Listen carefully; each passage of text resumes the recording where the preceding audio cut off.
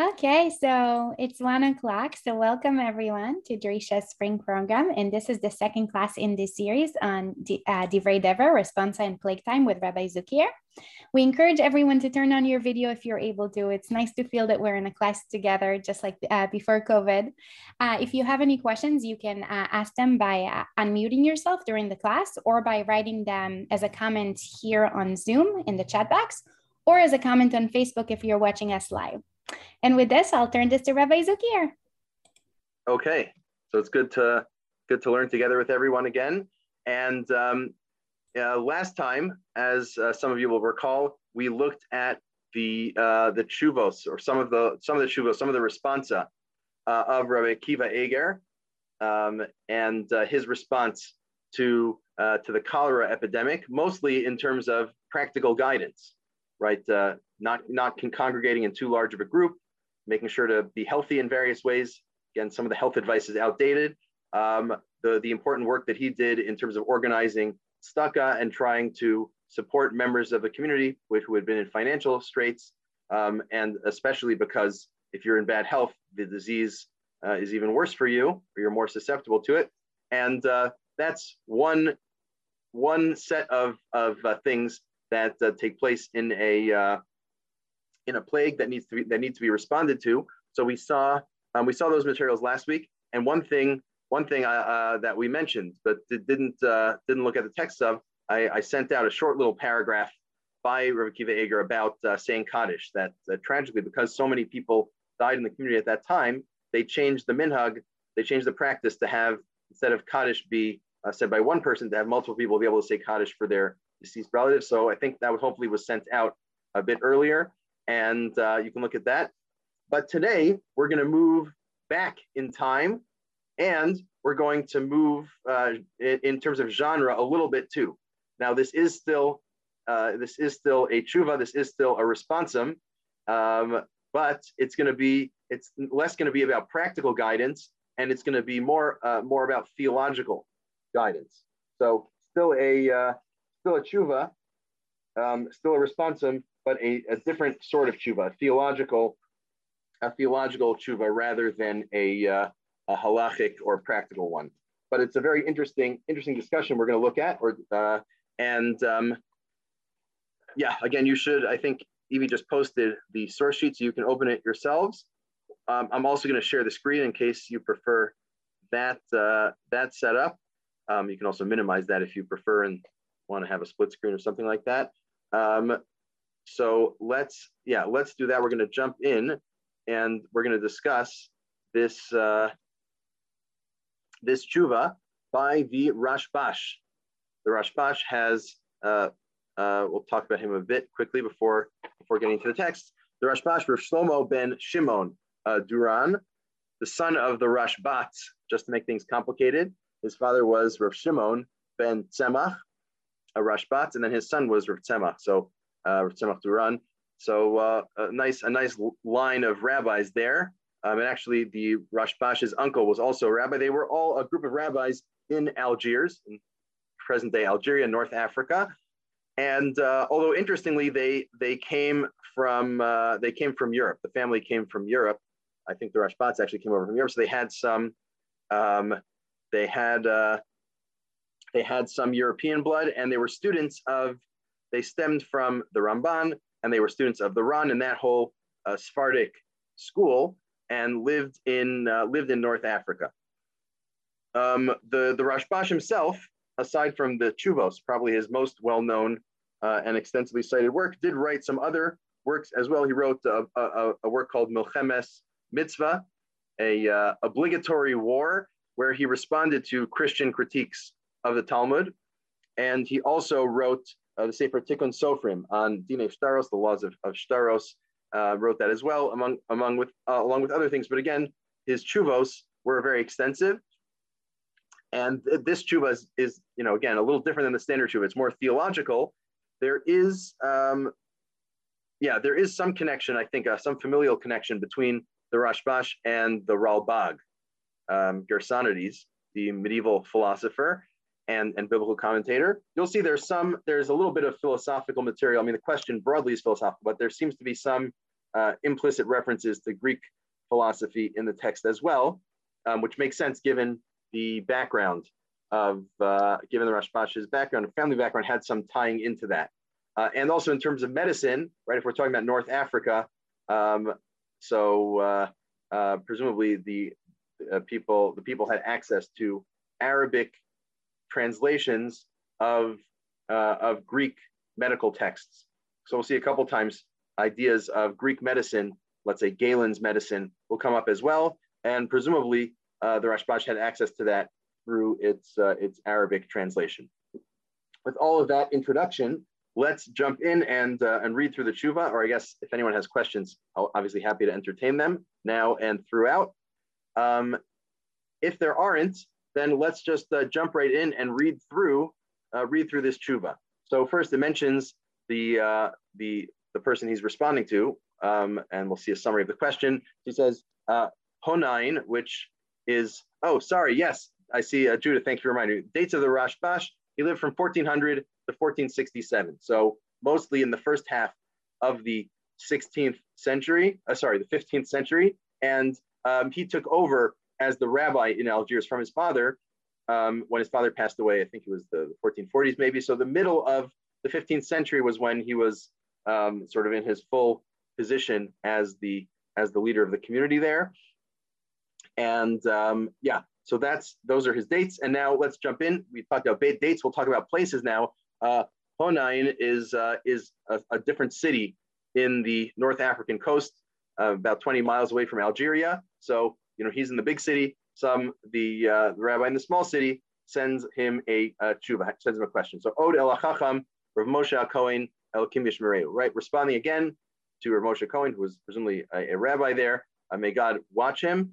And here's the question that Rav Moshe Cohen asked. He says, Shalta, you asked, Hanisa b'yimei dever, should we run away in a time of plague? Mimakom lamakom, from place to place. Im toel adam olo, will that be effective or not? This was a common practice, right? When back in the olden days where transportation was different, pandemics or epidemics traveled a lot more slowly than they do today because people didn't travel between cities that often. So as soon as someone came to a city, it would take, that would happen whenever it would happen with the disease. You'd see people would start getting it, and it would take a little while before it spread throughout the town. So the question is, what some people would do would be to try to run away from the plague, right? You see this city has it. Let me run to a city that doesn't have whatever plague. And it's not explicit what plague we're talking about. Probably this is the Black Plague, the bubonic plague, which in the medieval period was going around the whole world in different waves at different times. So presumably it's that, but it doesn't really make a difference. Whatever the plague would be, does it work to run away? Now, obviously, if you asked from a medical point of view, a doctor or a doctor would say, sure, you're trying to get away from people who spread the disease. But our question is theological. So here's the question: She'im nichtav b'Rosh Hashanah lemisa matoi lenu hanisa. If and that doesn't rhyme in Sfaradi, even though it sounds nice. But it says if on Rosh Hashanah, every year on Rosh Hashanah, God decides whether you're going to make it through the year or not, whether you're going to die or not. So what difference does it make? If it was decided you're going to die this year, so you're going to die in the plague, or maybe another way. If it was decided that you won't die this year, then you won't die in the plague. Why should you run away? What difference does it make? If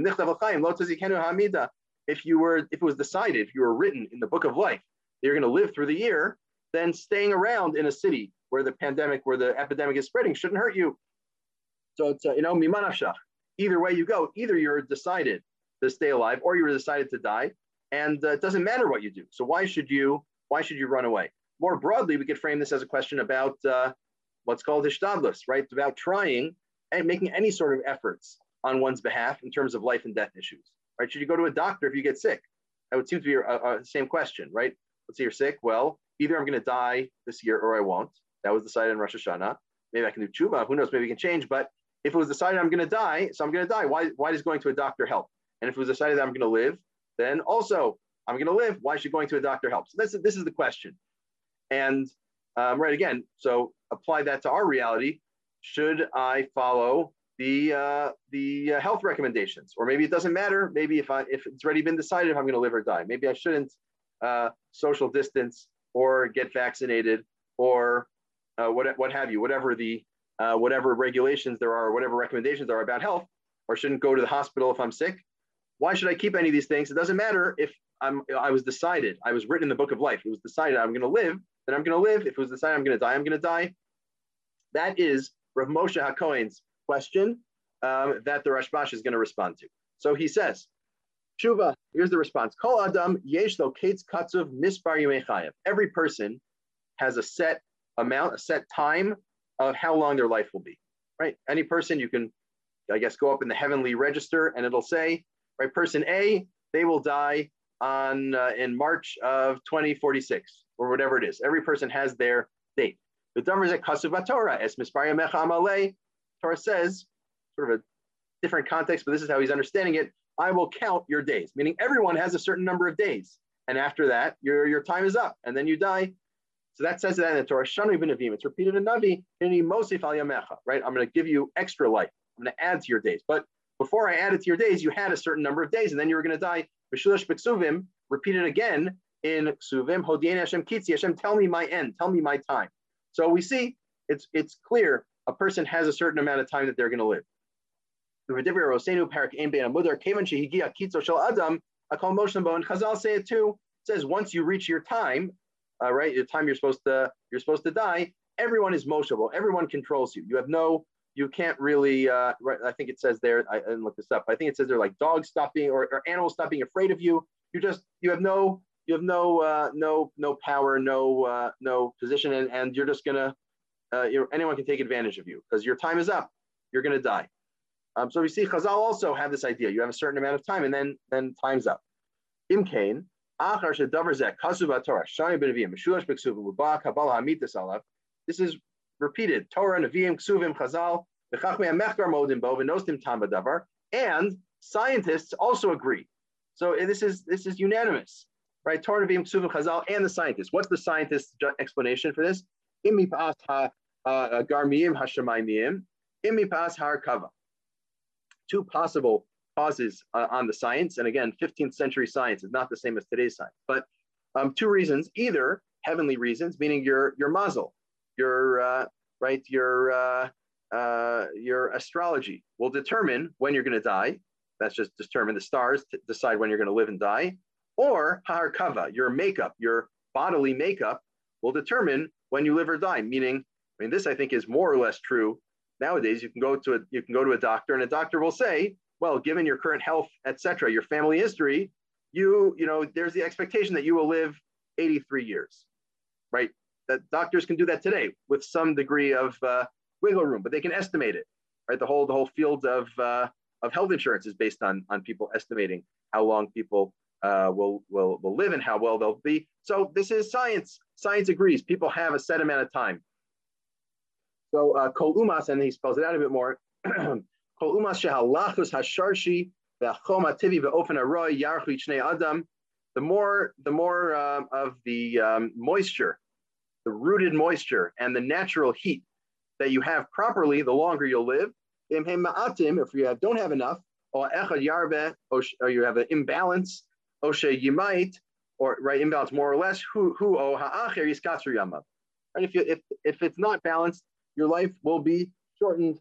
This sounds like, I don't fully know the details of this, but this sounds a lot like the theory of four humors, Galen's theory of the four humors, right? Black bile, yellow bile, phlegm, whatever else. Those, you need to have the right balance between them, or else you're gonna be in bad health and then ultimately die. So, right, however the science is understood, that's how, right, your body has a certain time to it, and if there's imbalances, not enough moisture in your body, then you're going to be in trouble. Right? The more or less you have, the longer or shorter you'll live. Right?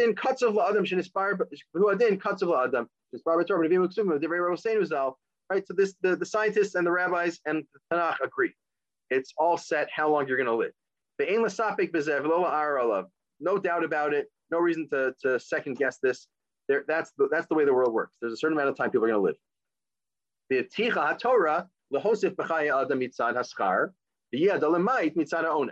Now, here's a caveat, right? There is a certain amount of time that you have, but the Torah tells us that can be modified. You can get more time in your life or less time. You can add or subtract time on earth depending on your actions. If you keep the Torah, you'll live longer. If you don't keep the Torah, you'll live shorter than you would have otherwise.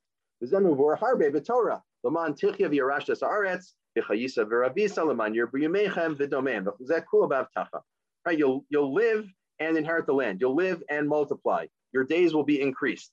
This appears all over the Torah, a lot in Sefer Dvarim actually, and that's what God's promise is. If you follow the Torah, you'll live longer. One thing that's interesting is often Chazal interpret these lines as not talking about physical life in this world, but as talking about living in the world to come, Olam Haba, which, whether or not the Rashbash accepts those interpretations, he also interprets this passage in the context of, in its literal meaning, of living on earth. And of course, you can lose life, right? Just like you can gain more life by keeping the Torah, you can also lose life if you do averos that lead to misa b'dei shamayim, death by the hands of heaven, or krisos, getting kares, you get cut off. Some of the interpretations of kares mean you die 10 years early, you die before your time. So you can add, you can subtract, but there is a baseline of how long you're going to live. Depending on how you keep the Torah, that can get added to or subtracted from.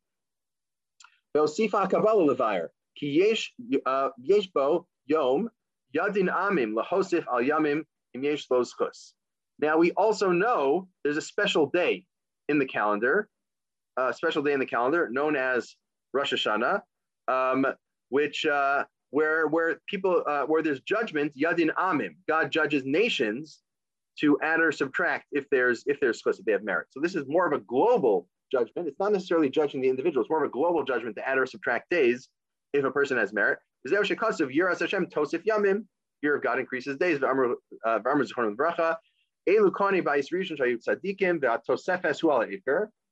The Gemara is actually, for those who do the daf, I think it's Yom Daf Test, came up not too long ago, that fear of God increases knowledge. That refers to the priests, the Kohanim Gedolim of the first Beis HaMikdash. They were righteous, they lived long lives. There was only a very small number of them over the hundreds of years of the Beis HaMikdash. The Yitzer Yama, and that's the end of the pasuk, right? If you don't follow God, then your life gets shortened. And God, this is the Rashbash. God can shorten your days if you have an avera that demands it. That's the end of the pasuk.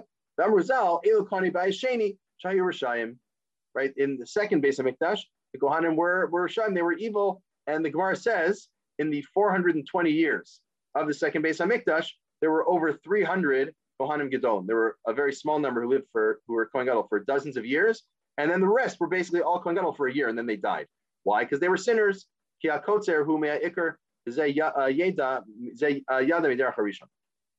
So, but the whole idea here is you can die before your time. That's what these Rishayim got, or you can live longer than your time. But the point is, there is a baseline expected life expectancy, right? There's a life expectancy every person has. You can then add to or subtract from it, but the life expectancy is there. And notice, we'll explain this more explicitly in a bit, but he says Rosh Hashanah is not really a day for judging how long a person lives. It may judge nations. It may judge on a national level and decide how long a nation goes for, but it doesn't usually decide how long a person lives. We'll get back to that. Okay, so let's apply this now. Al-Kain, Ani Omer, Lefi Kotzer Sichli. Therefore I say, according to my limited intellect, right? This is a classic rabbinic humility formulation. But here's what I say. Misha ein biyado aver mechayeves misa, the Kotzer Yom. If someone doesn't have a sin that would cause them to deserve to die or shorten their life, mea ikar, compared to what the baseline was, Nishar al-Ketzah Kasim Mispayim Mechayev. He ends up living the amount of time he was expected to live. Rosh Hashanah, Rosh Hashanah, you don't get judged for good or bad, death or life. You just continue along the expected date. So if the date was 2046, so you're going to die in 2046. Vizohi misa below chet. This is death without sin, meaning, and he's going to quote the Gemara about this. He says we accept the view that one can die without having sin, meaning without any extra sin. Obviously, just about everyone sins. The point is, you have a baseline day you're going to die. Even if you don't, make it happen earlier through sin. We say the Gemara says it's machlokas, but one of the views is there's no death without sin. This is not the convention. This is not fully agreed upon. Ramban talks about this in his philosophical work about how we don't accept that. We believe there can be death without sin. Chaya, great question. We'll get to that in a few minutes. He talks about accidents, and that ties in as well.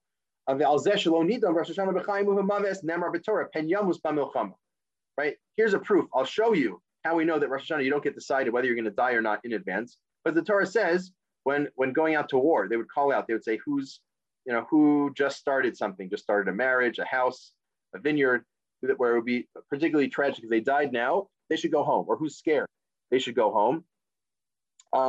In those cases, it's the Torah says they should go home. Pen yamus b'milchama. We wouldn't want this person to die, so they should go home. She'im nichtav Rosh Hashanah b'chayim o b'maves, eino b'chok ha'efshar, ablu b'chok ha'chiyuv. Now, if what you're saying is true, Rav Moshe, that he's responding to, if what you're saying is true, that people, it's determined whether people live or die on Rosh Hashanah, then we shouldn't be worried, right? We're saying, oh, don't go to war because it would be particularly tragic if you died. What do you mean? It's already decided on Rosh Hashanah whether he's going to die or not. Obviously, it's not fully decided on Rosh Hashanah whether you die or not, right? If it was already decided you're going to die by sword, you can die by sword at home too, right? In a kitchen accident. I don't know. And if it's decided you're going to live this year, even if you go to war and you fall on your military instruments, you fall in the field, you still won't die because it was decided. So obviously, it's not fully decided whether you're going to live or die beforehand. And I see the question, Judith, about babies and children. We'll get to that as well. He mentions different things about children. Fine. The Odin bar Zemi Amram, Chayashem ki Hashem Yigafenu o Yomo Yavo Over Milchama Gerid V'Nispe. So the pasuk here says this person's going to die one way or another. Several possibilities, right? Hashem Yigafenu, God will strike him, or his day will come, or he'll die in war. So he's going to spell out what these each mean. Yomo Yavo Huaketz Akasuv. His day may come, meaning it may be that this is the year he dies, and then he'll die. Hashem Yigafenu Hi Misa Halokis, or God will strike him down because he sinned, and God punishes him. But there's a third category of death. But this is the first time he's saying this. Until now, we were saying there's two ways a person can die. Either they reach their life expectancy date and then their life ends. That's it. Or you can shift that date a bit earlier, a bit later, depending if you keep the Torah or you sin. Now he's saying there's a third category. Sometimes your death will be determined not by the life expectancy alone and not by sin, right? Doing some extensive sinning or keeping the Torah in an extreme way that would shift your date. No, it's a different way, which is misa mikris, accidental death. There is a category of accidental death, right? So Chaya, now we're starting to get to your point. As some of the philosophers believe, and I assume he means Jewish philosophers here. My father wrote this too. He makes this point that people can die accidentally. Everyone agrees that there's a baseline date that you die. Beyond that, some Jewish philosophers, and we're going to see the Rashbash himself seems to take this view, think that there can be accidental deaths even before your time if you're not careful. And we're going to get into detail about that. The Gemara says, if you are righteous, we add. If you're not righteous, we sort of complete your time early. This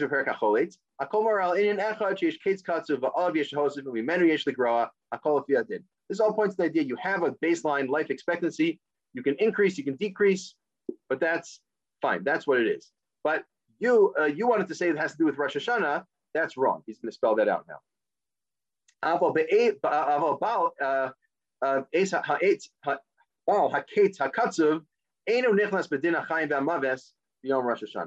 This baseline of when you're going to live until doesn't tie in to Rosh Hashanah.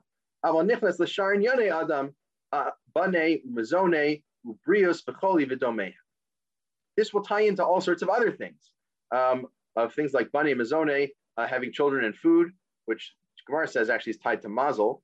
Brios v'choli, health and sickness, it ties into that. Asher lo nichnas biyomadin b'chayim uv'maves.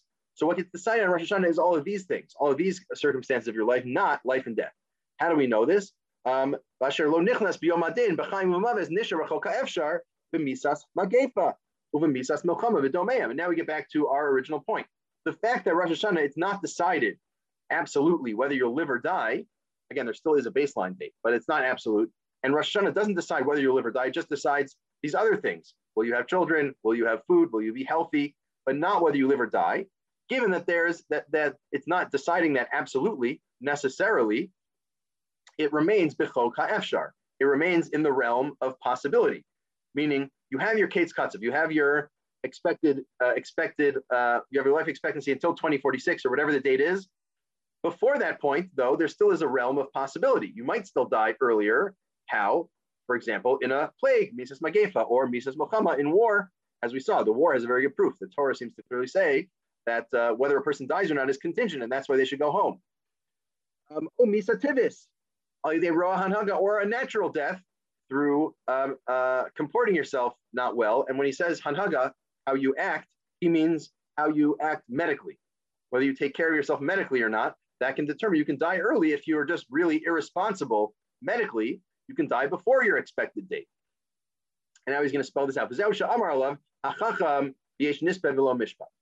why the wise man, I think Shlomo Melech said, some people die before their time. You can die before your time, not only for sinning. Also, if you take risks, or if you're not healthy, you can, right, by choice, you can die earlier. The Miriam Magdala, Nashaya, Miriam Makraya de Dardiki. There's a story, very interesting story in the Gemara, where Bibi Barabaye is given a vision. He sort of hangs out with the Malach HaMavis for a day. Right? It's take your favorite human to work day in the Malach HaMavis' office, and he takes her Bibi Barabaye to work, and he's just like, hey, show me how you do your thing. Like, how does this work? He says, okay, bring me Miriam, and I'm killing Miriam today. Bring me Miriam. Apologies to all Miriams, although it seems like we don't have any here, so that's good. And he accidentally picked the wrong Miriam. So he instead of Miriam the hairdresser, he got Miriam the school teacher. And the Malach HaMavis said, oh, this wasn't the right Miriam, but you know what? She's doing something a little dangerous today, and we'll take this Miriam too. So in the end, both Miriams died. So we see from that Gemara that there is a certain amount of contingency here, right? It's not this other Miriam, it wasn't her date to die. She wasn't on the Malach HaMavis' list. And yet, because of circumstance, both the fact that Rabbi Akiva accidentally, pointed her out, and that she was doing something dangerous, she ended up dying. So we see that there is some degree to which people can die accidentally or against, even though it's not their set time. The osam shalom nichtavu b'Rosh Hashanah b'Brios impashu ba'atzman yavo lidei choli. Right? Let's say it's not your date yet to die, and let's say you weren't decided to be right. You weren't decided to have good health on Rosh Hashanah. Rosh Hashanah, maybe it was decided you'd have bad health, not that you would die per se, but just you'd have bad health. In Pashu B'atzman, if you're then irresponsible medically, you'll get sick, and that can get worse. Story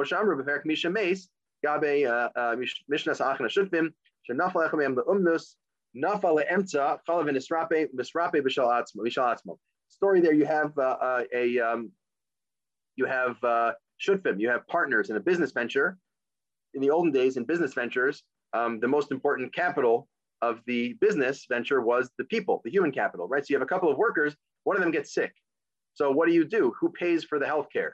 Does he pay himself out of pocket, or does his employer / his shutbus pay for it? And V'amrina lo b'Gemara lo shanu el shechala b'pshia. Right, the Gemara says you need to pay mishal atzmo. You pay for your own healthcare. Why? Aren't you needed as an asset to your jointly owned company? And it says, well, you only pay out of pocket if chala b'pshia. If you got sick out of being irresponsible. What does that mean? So it's going to explain. What does it mean to be irresponsible and get sick? There's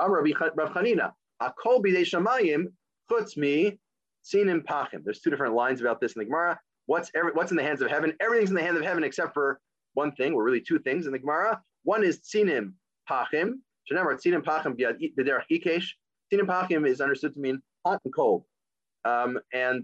It says hot and cold in the way of the crooked. What does that mean? That means you can, he's going to explain. We'll continue reading until he'll spell this out.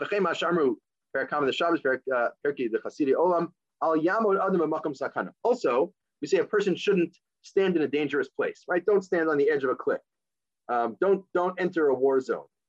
What is our parak? In Omdim Megillah, parak Basra, neither parak base, Hakol Yeshamayim Chutz Miyir Shamayim.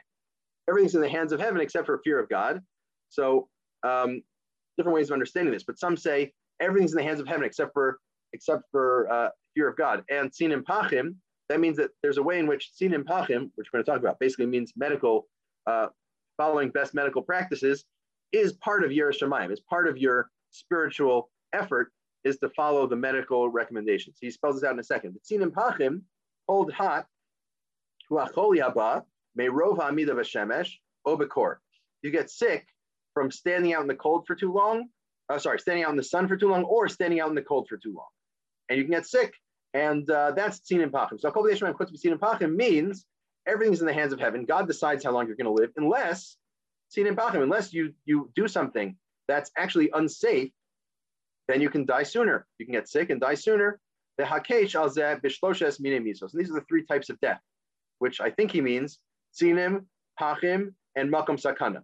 If you put yourself in an overly hot place in a way that's unhealthy, right? You can get dehydrated, I don't know, or an overly cold place, you get hypothermia, or you catch a cold, if that's how that works. And the third is makom sakana, a dangerous place generally. So first of all, in each of these cases, going back to our story with the shutfim, with the partnership, you forfeit your right to employer health care. If you made yourself sick due to pshia, you have to pay for your own health care out of pocket rather than having the shutfas pay for it because it's your fault you got sick. You did something medically irresponsible. But more importantly for our purposes, this establishes that there is such a thing as making yourself sick beyond bidei shamayim, right? Everything's in God's hand except for making yourself sick. So that means even if you were going to set to die in 2046, if you do something medically irresponsible and get sick, you can die earlier because this is a religious principle, right? You can make your death happen sooner. Okay. First of all, let's pause now. Are any questions or thoughts on what we've seen so far? Some interesting theological reflections here. But any questions or thoughts or reflections? Yeah, Judith. Back to my question, since all of this. The babies, we're going to get to the babies. The next paragraph is about babies. Okay, all right, because you're here, there's an assumption that the person has some kind of agency, some kind of decision-making process, choices to make, whether to stay healthy or not, or do the right things or to follow mitzvah. But that's why I turned to babies. Mm-hmm. Great. Yeah. So definitely, right. Let's just repeat the theory, just to situate ourselves, right? So the basic theory is every person has a life expectancy date when they are expected to die, whether that's based on theology or medicine or some combination. That doesn't matter for his purposes, right? Rashbash says that everyone agrees on that, and Jewish tradition says you can make your date become earlier, you can die sooner or die later, depending on how you keep the Torah. That's agency, right, Judith? And also, another way of hastening your death is being medically irresponsible, right? You can also die sooner by being medically irresponsible. Now he's going to say, what about babies? Let's talk about why do babies die, right? This is a philosophical problem many have dealt with, part of the problem of evil, right? Why do bad things happen, including death or suffering? Why do these things happen? And one answer is, well, people sin, so they die. That's really what the Gemara is about. We mentioned before, misa beloche, right? If you sin, you die. And if you don't sin, you don't die. There's a view like that in the Gemara. Certainly the case of children who are not responsible halakhically for their actions. So how could a child ever die if ein misa beloche? If there's no death without sinning, how should children ever die? So we're going to talk about all this now. This will solve the problems. What we've said until this point of this three-part theory, people have an expected life expectancy date, plus they can push it up or back based on keeping the Torah, plus they can push up their date of death based on being medically responsible. This will solve all the problems. Here are some problems. Banim kitanim, shemes avihem, va'avon mihem mesim. Why do small children die? Now, one answer you might give, well, they die on account of their father's sins. But let's say their father is already dead. Let's say there's no father, and then a young child dies. You can't even say it's on account of their father. That itself is a question, right? We're not even going to get into that question, but they only have a father. So on what basis are they dying on, right? So this will solve that problem. Let's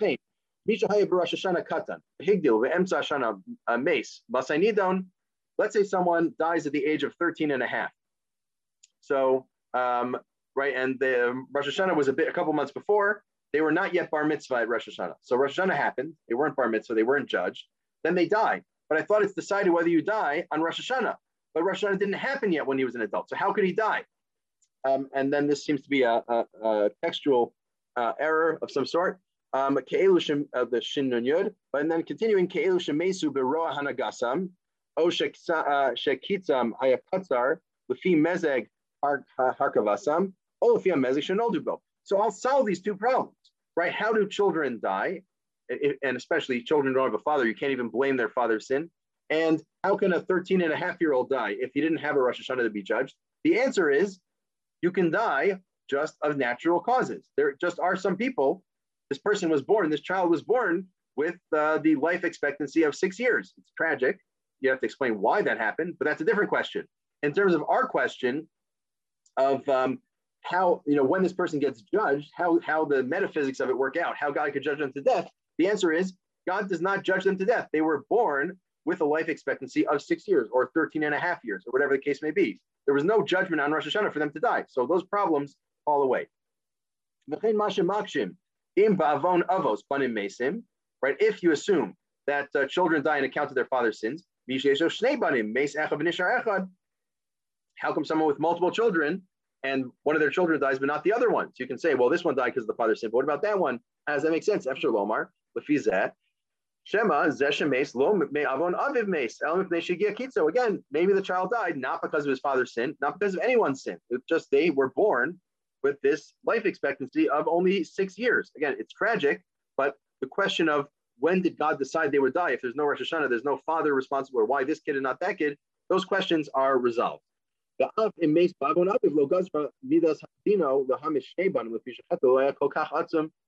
even if the father deserved the son should die or child should die, maybe he only deserved one child should die, and that's why it was this one.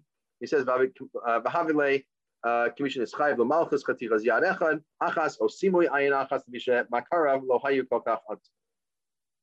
or maybe it's like you, right? So the father was punished. One of his two kids died as opposed to both. That's how you would solve that problem. Right? But here's a problem, right? So if you have this theory that Rosh Hashanah, people aren't judged for life or death on Rosh Hashanah, so why do we say, and we have this in our davening actually, why do we say in Rosh Hashanah, it's decided which nations will live and die?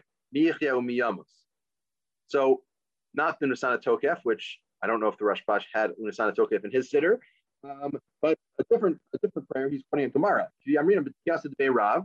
Rav's prayer along with the Tkiyos, we have this in our, I think, Chazar Sashatz of Musaf. I think it's in the Chazar Sashatz of Musaf on Rosh Hashanah, that it would be decided who falls to the sword and who stays in peace. At Alamedinos, right, about the nations. That sounds like a decision about countries, about nations, and who lives and who dies. The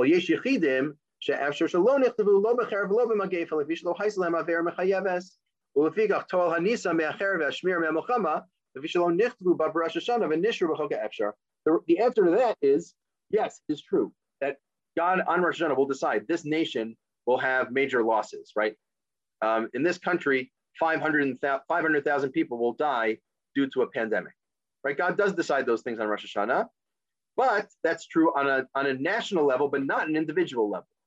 You, an individual, aren't necessarily going to be part of that group. You might be, you might not be. It depends on all sorts of things. One of the things it depends on is whether you run away from the pandemic or not, right? If it's decided there's going to be a plague and X people are going to die, or there's going to be a war and X people are going to die, if you run away, you will not be part of the national destiny of that many people dying in the war.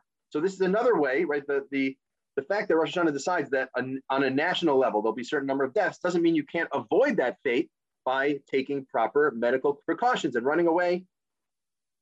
This is the word hanhaga we had before, how you comport yourself. So the way you act medically also will determine whether you live or die potentially. B'shmiras habrios, keeping your health, ubasar menacholi, avoiding disease. V'zeu amram bebrachos perkarov babokama perakachovel v'kanchenit nerashos l'rope l'rapos. Right, the Gemara says in a couple of places, it says v'rapo yirape, he shall surely heal him, or something like that. V'kanchenit l'rashos l'rope l'rapos. This shows there's permission for doctors to heal. Right, you might have said, if you take the question here, the shaila here of Rav Moshe Cohen to its logical extreme, God decides when people are going to live or die. Therefore, the entire medical profession is illegitimate. How can you try to heal someone? God decided on Rosh Hashanah if they're going to live or die. It should be usher to heal people. right? Who are you to play God and try to save someone's life? If they're supposed to die, they should die. If they're going to be saved, God will save them anyway. That's not what the Gemara says. The Gemara says, that it is legitimate, fully legitimate for doctors to save, which is a good thing. Otherwise, all those Jewish doctors would be against the Gemara, right? So this worked out well. But the point is that proper medical guidance can help you avoid something like a national disaster, including a national plague that's supposed to affect your country. You can avoid that if you take the precautions properly. Now he raises a question. Fascinating Mishnah talks about how Chizkiyahu hid a book of refuos, a book of medical remedies, and the Chachamim thanked him. They appreciated it. It was a good thing that he hid this book of remedies. Why would it be good to hide a medical textbook? So he says, he says,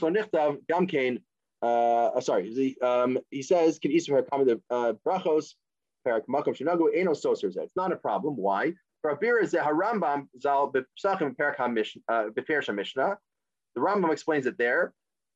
In short, the Rambam says that there are certain medical treatments that are actually prohibited because they're based on black magic or something like that. He uses the word talism, which I assume is talisman, right? Some sort of talismanic healing that apparently works, although the Rambam elsewhere seems to think it doesn't work. So you'd have to resolve those Rambams. But leaving that aside, there are some medical procedures that might actually work, but are prohibited because they involve, black magic or something like that, involve Avodah Zarah. So Chizkiyahu had a book of these prohibited resolutions because it's permitted to study these healing practices, even if it's prohibited to do them. And then the Chachamim said, let's hide this because people might do it, and that would be usher. So let's hide it. So that was good. But what's not good is hiding actual medical guidance that's permitted or taken, such as, all non-talismanic medicine like Western medicine or, medieval Greek medicine. Whatever your medical system is, assuming it works, you should definitely participate in it. And he says, why? As long as it hasn't been determined that you will definitely die, some people are decided they'll die. It's their time, or they sin and they're going to die, and that's it. If that's not the case, if you're in the realm of it's not your time yet, you still might die. But if you keep proper medical procedures, if you follow the medical guidance, then you won't die. So that's exactly what comes into play in an epidemic. And now he's going to show all these Gemaras where people actually did this, where people followed the guidelines. Guarding yourself, running away from a plague can work to save your life. Right? If there's a plague in the city, bring your feet in, meaning stay home, right? Don't go out. Don't expose yourself to other people who have the plague because you might die. Rava, in a time of disease, would block up the windows to not let in the bad air.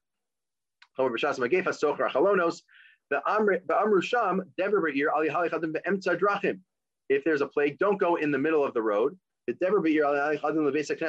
don't go to shul alone. Right? Think about it. If it's decided on Rosh Hashanah whether you're going to live or die this year, it shouldn't matter whether you take these precautions.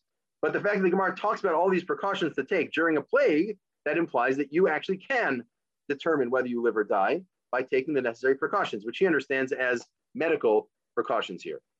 We'll see later on in the piece if we get to it. He'll clarify one point. Fine, right? He says, fine, we read that. If you say, like the questioner said, that everything's decided on Rosh Hashanah, right? There's no realm of possibility. It's all decided. Either you're going to die or you won't die. It doesn't matter whether you take safety precautions or not. So why does the Gemara mention them? It must be that there is this realm of the possible where you can possibly defer your death or not, depending on how you act. Right, because either you're going to die and then you die, or you're going to live and then you're going to live. Must be that's not true. Right, otherwise, there's no third possibility. You're either going to die or live. There's no excluded middle. There's no third possibility. Must be that's wrong. Must be that ideology is wrong. And you don't actually absolutely decide on Rosh Hashanah if a person's going to die or live. there's a certain realm of possibility, and then whether you take precautions or not will make a difference. That's why the Chazal, the rabbi said to guard yourself from a plague. The Ran, the famous Ran, the Rishon, ran away from plagues. He ran twice, or maybe several times, ran away from plagues. So we see you're supposed to do that. Right, there's this realm of the possible. Maybe Rosh Hashanah, you weren't determined either way, right? And you may or may not die depending on how you act. Right,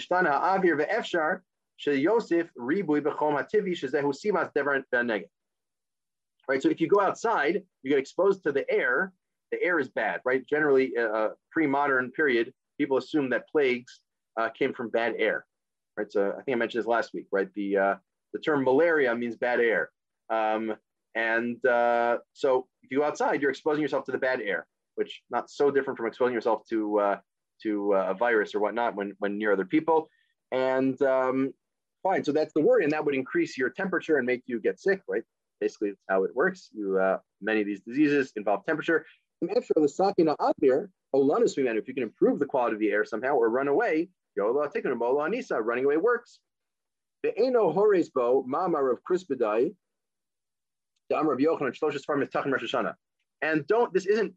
this doesn't run into a problem with the Gemara of Rav Krispedai saying there's 3 books open on Rosh Hashanah.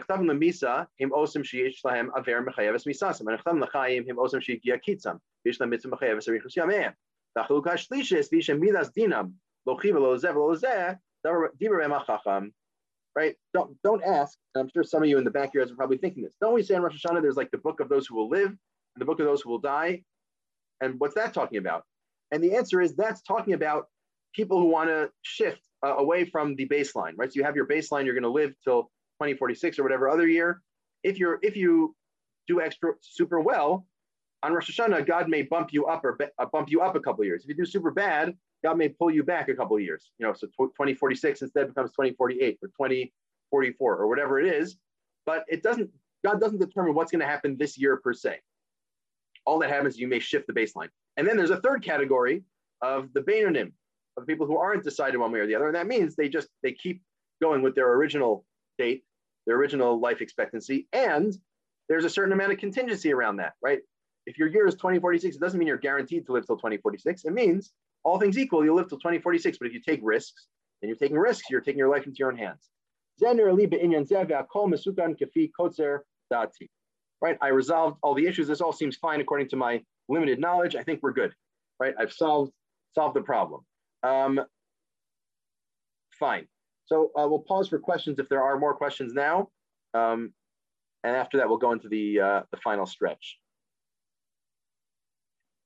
Any questions, comments, thoughts? Okay, so let's keep going. So this is Kasa B'Sefer Minhagos, the Sefer Minhagos, where he weighs in on our issue on what happens on Rosh Hashanah.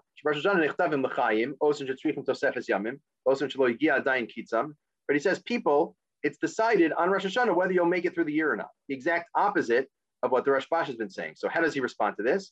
He says, Lo nischavru dvarav chutz mikvodo. Right? All due respect, that's not clear. Meaning, all due respect, that's wrong. Why? Shem yesh lo mitzvah v'adayin lo yigia kitzo, lama yefazo kadosh baruch hu mitzvosav ma'agmula hazos. Right? According to this view of Rav Asher Rishal, God looks at your actions, weighs your mitzvos, and says, "Do you deserve to live another year? Okay, I'll spend your good deeds. I'll give you credit towards living another year."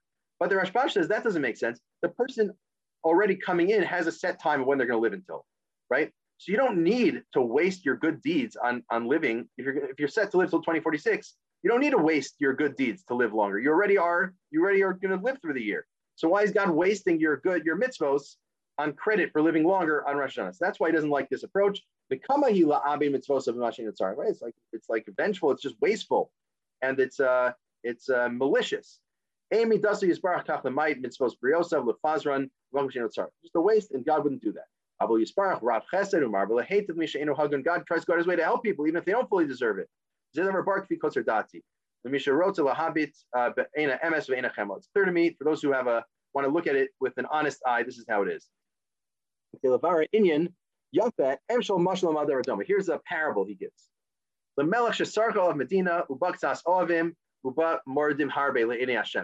Right, king's province rebels against him, and there's a lot of rebels and a few people who are loyalists. And a few people who are neither here nor there. Right, so there's a few loyalists, a few people who don't have strong views, and a lot of rebels. The king lays siege and conquers the country. So the king says, I'm going to kill all the rebels, and I'm going to save my loyal servants. But what about the rest of the group? What about the neither here nor there? Right,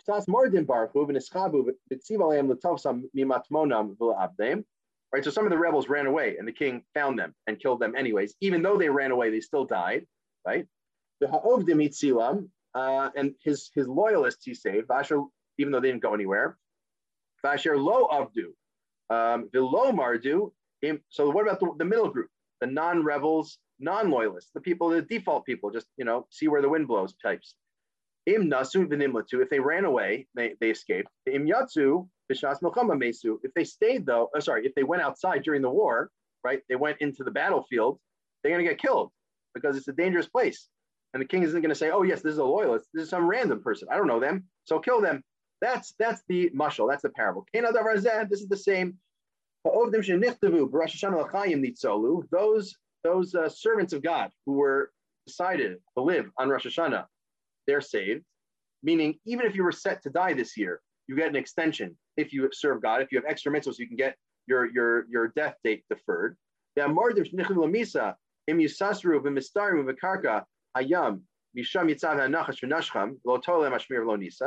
if there's a plague and people are sinners, they're not going to be saved from the plague. They'll die. But a lot of people do run away from a plague. When they die, where they ran away, they'll come back after the plague and die.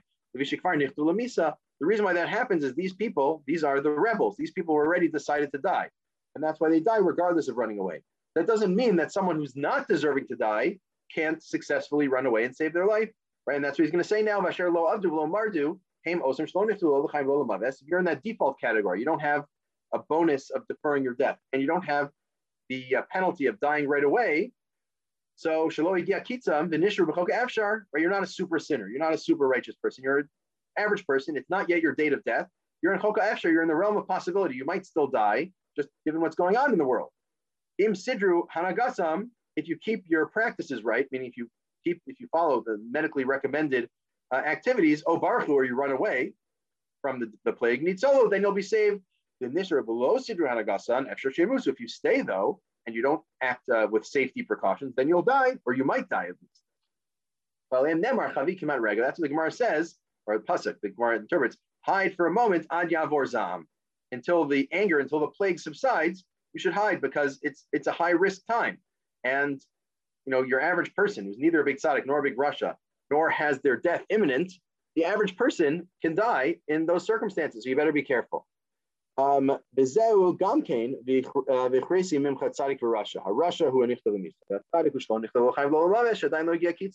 pasuk says, God says, I'm going to punish you. There's going to be a plague, and the tzaddik and the rasha are going to die. Both the righteous and the non-righteous are going to die. How does that work? Well, the rasha dies because the rasha deserves to die, but the tzaddik dies because tzaddik here just means not particularly righteous, just sort of a default person. He's not a sinner. So why does he die? He dies because he didn't take the precautions, and that's why you need to take precautions in the case of plague. God should save us from errors. Now that does rhyme. Right? I said before it didn't rhyme. This rhymes. Right? God should save us from errors, and show us from the Torah wonders, and do us good signs. And how do I know he intentionally set this up to rhyme, other than the fact that it rhymes, is he switched the words in the pasuk. It's really Yasei Manu Os Latova, that he inverts for the rhyme scheme. This was the end of the original tshuva, and then he adds on something later. So he wanted to end with a little poetry, but now it continues, the little postscript, which we'll run through quickly. Right, we've gone until this point. Let me clarify something I said earlier from the Gemara. Rabba would, earlier said Rabba, now he says Rabba would close the windows when there's plague. Why? Maves, death, came in our windows. Perush, so how does that help to close your windows? Perush, Rabba hayasover, Rabba agreed with the doctors.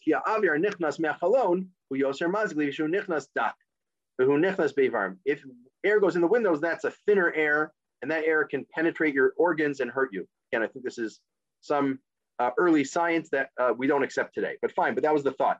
Nowadays, you might say something like, I don't know, people passing by might spread germs through the window. Right?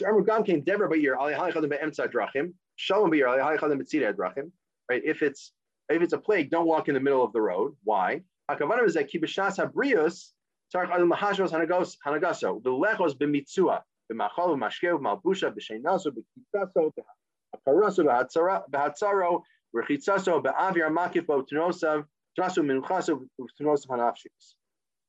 does it mean that in normal circumstances, don't go on the side of the road, and in plague, don't go in the middle of the road? It's a metaphor. It's not literal. I think most of us would have thought, oh, it's literal. Don't go in the middle of the road during a plague because you'll catch it from someone. No, it's a metaphor. It means in normal times, you should have a middle path, the golden mean, the way of moderation. In all things, in terms of health, meaning in terms of what you eat, what you drink, what you wear, how much you sleep, when you wake up, how you fill and empty your bladder, how you wash yourself, how much air you should expose yourself to, how much you should move, how much you should rest, how much you should move your spirit. All these things, you should take a middle path under normal circumstances. And what does it mean you're moving your spirit? Right?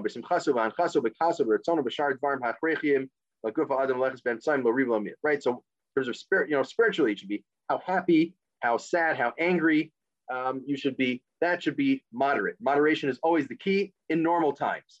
And the same with everything else that relates to your health. That's in normal times. During a plague, you need to go to the extreme. Extreme care must be taken during a plague. Do not follow the usual advice of moderation under normal circumstances. And this fits with Greek philosophy and medicine. And the Rambam actually says something similar in a general sense, that your midos, your character traits, should always be the middle, the golden mean, following Aristotle on that. And but if someone is to one extreme, let's say someone is, extremely spendthrift, never wants to spend money at all, you may need to correct that by going to the opposite extreme and spending money right and left, maybe on tzedakah, to correct that and to return to a place of moderation. The same thing here. If there's a plague, high risk. So you correct that by being extremely safe, and hopefully that will return you to the right place. So that's what it means. Don't go on the middle of the road when it's a plague. Don't go on the side of the road. During regular times, it means to focus on moderation normally, but in a plague, to take an extreme care approach. Fine. Right, so we'll spell it out. During a plague, extreme care. Always clean yourself out, and minimize your eating. That's interesting because, right, with Rabbi Akiva Eger last week, he said that you should make sure to eat because not eating makes you sick. Here he's saying eating too much is dangerous. Eat high quality, low quantity foods.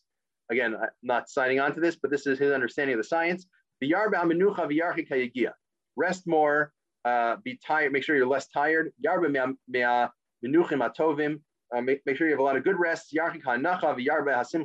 Don't be too depressed. Make sure to be happy. That Rabbi Akiva said something very similar.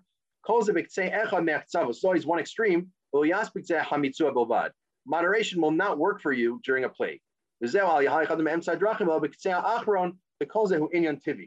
Right? Don't always go to one extreme during a plague. And this is based on nature. This is based on medicine. This will naturally make you better.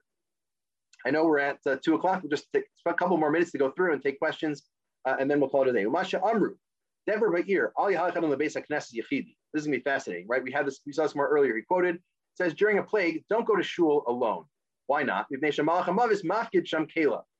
is an intense image, right? The angel of death keeps his weapons in the shul. Wow. Okay, so don't go to shul alone during a plague. That's true as long as there's no children learning in the shul and there's no minyan davening in the shul. If there is a child learning or minyan davening, then you can go to the shul. No need to worry about the Halakhah. So the Gemara says this. You might read this as saying something shadim, something Kabbalistic, not science, but something more mystical. The Rashbash, not from the big mystics, says that is not what it means. What this means is not mysticism. Instead, hu inyan Torani. It's a Torah category, it's a Torah concept, not a mystical one, but a halakhic concept. We'll see in a second.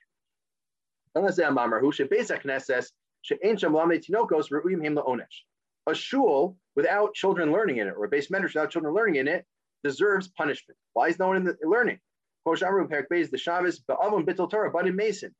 Because of the sin of not learning Torah, children die. Right, hitting your children for nothingness. They didn't take the moral. They didn't learn the proper moral. The world is upheld by the breath of the Torah words of children. A shul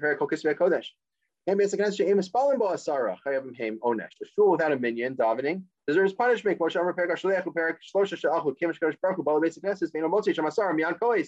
Hashem, as it were, comes to the shul, sees there's no minyan there, no one's davening, he gets upset.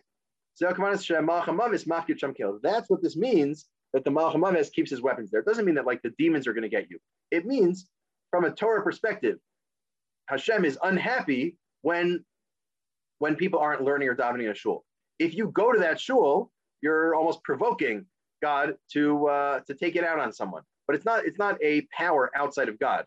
It's not shadim or something external. It's regular schar va'onish. It's regular reward and punishment for following the Torah, as we know from other Gemaras. So for the Rashbash, is a very important principle, very important distinction. Of course, this is not science, right? The previous paragraph was about the different guidance about science. This guidance is not about science. It's about Torah. It's about God not getting upset at people for not following not learning, not being in the shul, and therefore you shouldn't go there. You're going to provoke God through the Malach HaMaves.